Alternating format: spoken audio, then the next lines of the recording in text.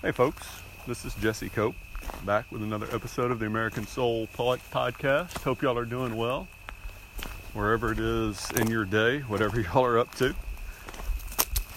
Sure do appreciate y'all taking some time to join me, folks, as always. And for those of y'all that continue to help spread the podcast and help it to grow week after week, I'm very grateful and not a little bit humbled. So thank y'all so much. I hope that it's giving y'all some knowledge and maybe a little bit of wisdom, and it's certainly helping me. I'm glad to have y'all here to talk with. So we're going to take one of our little walks. Had a little cooler weather start to blow through, and the dogs have certainly enjoyed it. They're running around like crazy, so if you hear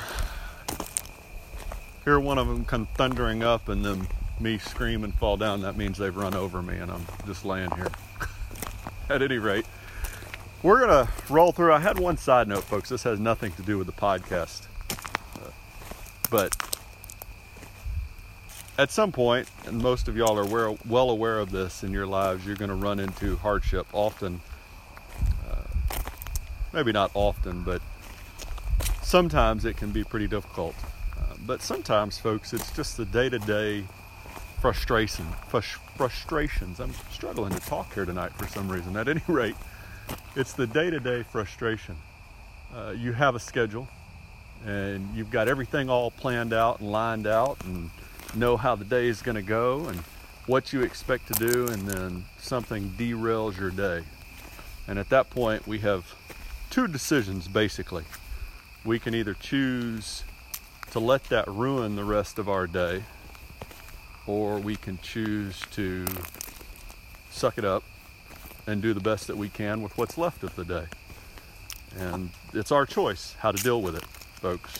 Whether we're being treated fairly or unfairly, whether the disaster was of our own making or someone else's, we get to decide how we respond to it. And it makes it quite a bit easier if we have a little bit of purpose to our lives, if we have God to turn back to as a focal point, and if we're actually willing to do that. And also, one thing I have noticed, my wife and I both have noticed over recently, and really off and on throughout our entire married lives, is building space into your day so that you're not scrambling from one thing to the next constantly. We need a little bit of breathing room. And what that does is that gives us a little bit of time to think about what's going on, gives us a little bit of time to spend with God. That's kind of free time, and gives us a little bit of time for those mistakes or planned derailments, so that when that happens, we can recover a little bit easier than if we are absolutely going from one event to the next with no time to spare. And you see it a lot today, folks, in family life. We plan everything, we fill our days up so completely full that we have no time to respond when changes occur. And then what ends up happening is our family ends up running on fumes, and we become short with each other, short with others, and everything suffers. Our marriages suffer, our relationships with our kids suffer themselves, our relationships with other people in the community, and the quality of output, what we're doing, whether it's kids taking tests or participating in athletic events, or us as adults at work, everything suffers. So, at any rate, that's my little 2 cents as a side note. All right, so we're going to go back to a topic today that we go to just constantly, and that is education. And I'm going to try and move rather quickly through this because we got a ton to cover. I may go a little bit over today, and I apologize for that. If you have followed this podcast at all, we talk about education a lot, because I firmly believe that if we're going to take this country back, it's got to be in culture and education. And then if you followed this podcast within the last few weeks, we've talked about Loudoun County, Virginia. Seems like the whole nation is talking about Loudoun County, Virginia. And that's good, we need to be, but we also need to realize that they're just one example of what's going on in many places across the country. They're just the ones that are being focused on right now. And so there's 3 stories coming out of Loudoun County right now, nationally. The first one is the transgender boy that raped a girl, and then the school board hushed up and shuffled him basically because he is a he. He's not a girl, no matter what we think or what they want to pretend or he wants to pretend or whatever. So he was playing being a girl wearing a skirt, got into the girls' bathroom or got in with girls and then raped a girl, and then they moved him to another district, and then he sexually assaulted or raped or abused whatever, another girl or maybe more. That's the first story, and that one's been out for a little while. And then the second story is Loudoun County. Within the last few days, it's come out that they have been forcing parents to sign a non-disclosure agreement if they want to look at curriculum for a company or organization that presses CRT. If you're not familiar with CRT, it's critical race theory. The left loves to push it. It's not basically, it is bigotry. It's promoting one race above others or different races above other races. So it's straight up racism, bigotry. And so what that non-disclosure agreement means basically is, yeah, you can come look at this curriculum that we're teaching your children in a public school district, but you can't talk to anybody about it. So the school board is indirectly acknowledging, we know that what we're teaching your children is wrong, and we don't like that you're interested in it, but you can come look at it because we have to let you, but we're going to make you sign this agreement so that you can't talk to anybody else about what we're teaching your children because we know that they don't want their children learning that either, which is so twisted and mind-boggling it's hard to even get your head around. And then the third story is not actually out of Loudoun County, I misspoke, but it's a story, and you can go look all these up, folks. It's very simple. Google or Bing or whatever search engine you use, it doesn't take much.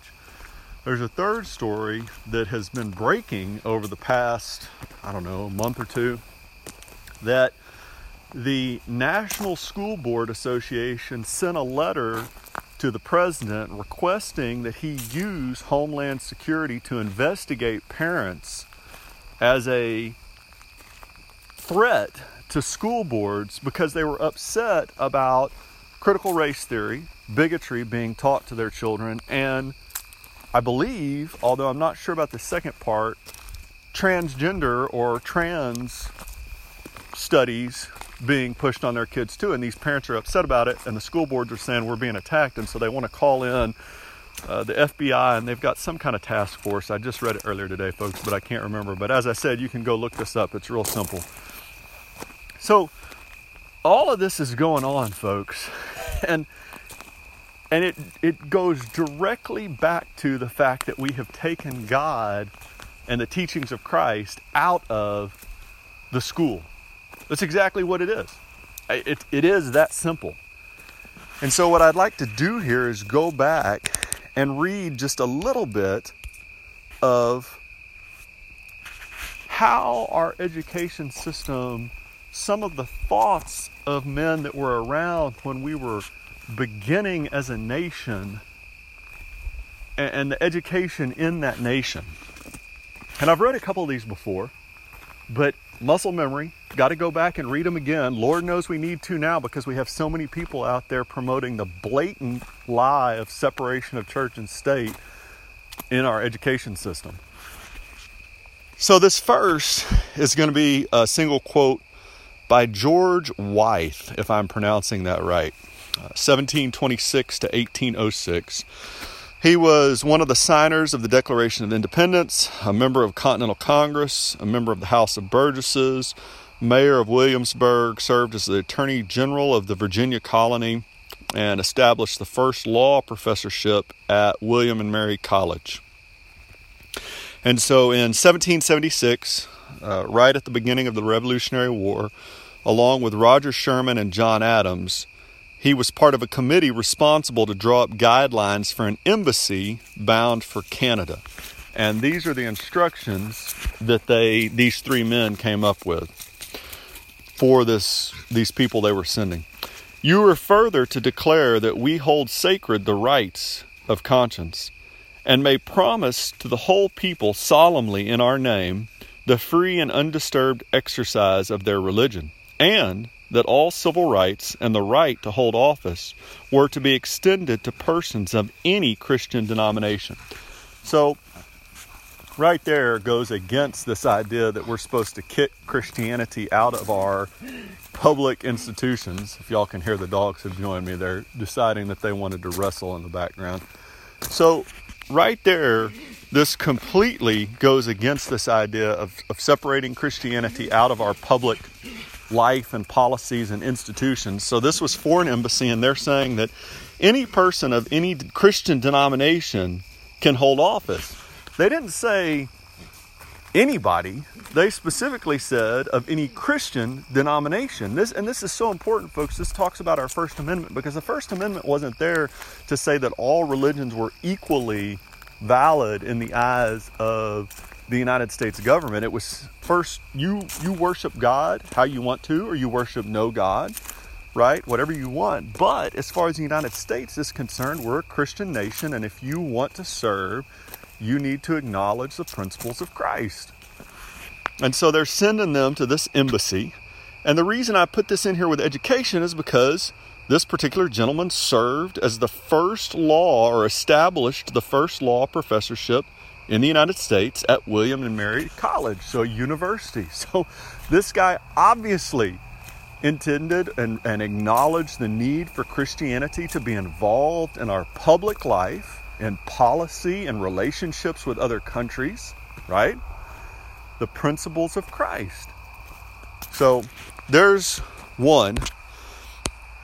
Another one that I have gone to often are some of our original institutions of education: Yale, Harvard, Princeton we've talked about a few times. And so from Yale College, back 1701, when it was originally founded, but I'm going to mispronounce this first name, folks, and I apologize.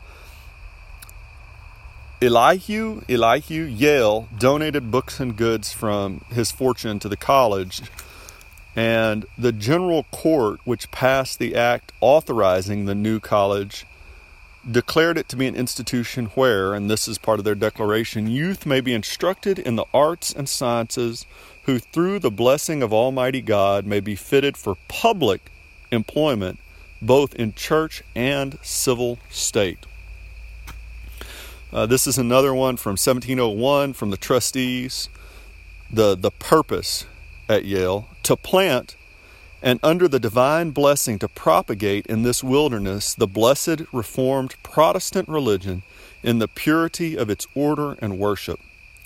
And then here's a couple of rules, or at least one I'm going to read for a minute, set down for Yale College.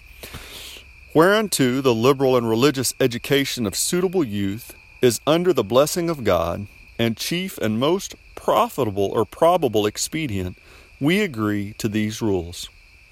And they're talking about the rector, which I'm assuming here is the head of the college at this point, shall take episcopal care as to the moral behavior of the students at all times, so with industry to instruct and ground them well in theoretical divinity, and not to allow them to be instructed and grounded in any other systems or synopsis, to recite the assemblies, catechisms in Latin, with such explanations as may be necessary or most conductive to the establishment and the principles of the Christian Protestant religion. And there are some more there, but I'm going to move on to another thing, and then I'm going to move on to a different college. The requirements for students included seeing God as the giver of all wisdom, every scholar, besides private or secret prayer, where all are bound to ask wisdom, shall be present morning and evening at public prayer in the hall at the accustomed hour. And then the primary goal, as outlined by the founders for Yale, is every student shall be considered the main end of his study, to know God and Jesus Christ, and answerably to lead a godly, sober life. And there's so much more, folks. So, and then I'm talking about Harvard, founded in 1636.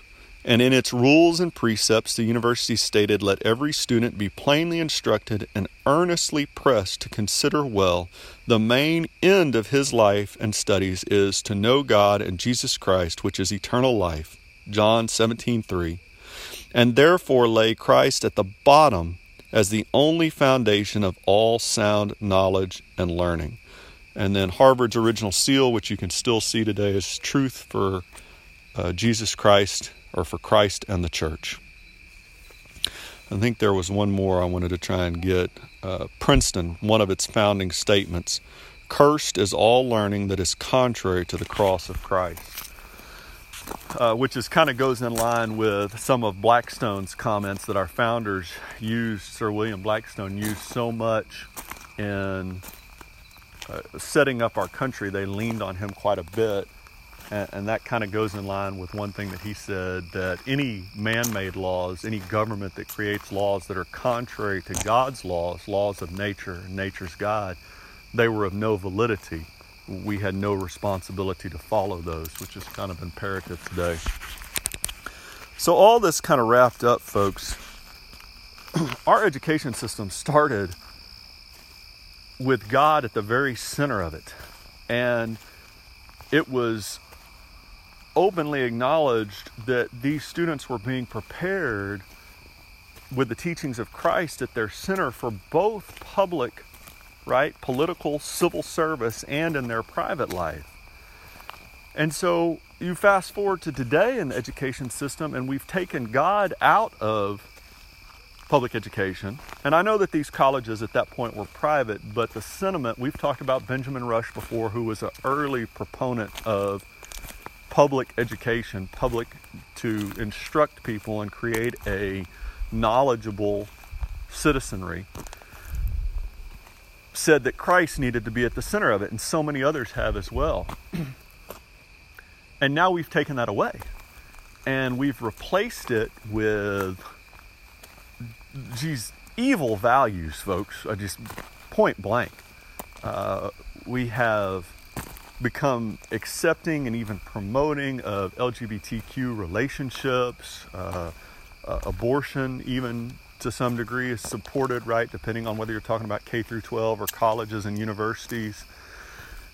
You talk about critical race theory, which is bigotry, hypocritical, double standards. You talk about different standards for different groups of kids. You talk, I mean, the list is just, it seems endless. It's not, but it seems like it.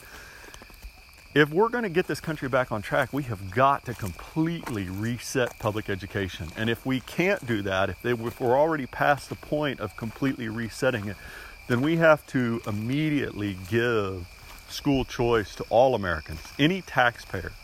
Just like we have tax codes for our charitable organizations, every taxpayer should be able to put whatever tax code for whatever K through 12 institute and whatever public or college institute they want their particular education funds going to, and that's where it should go.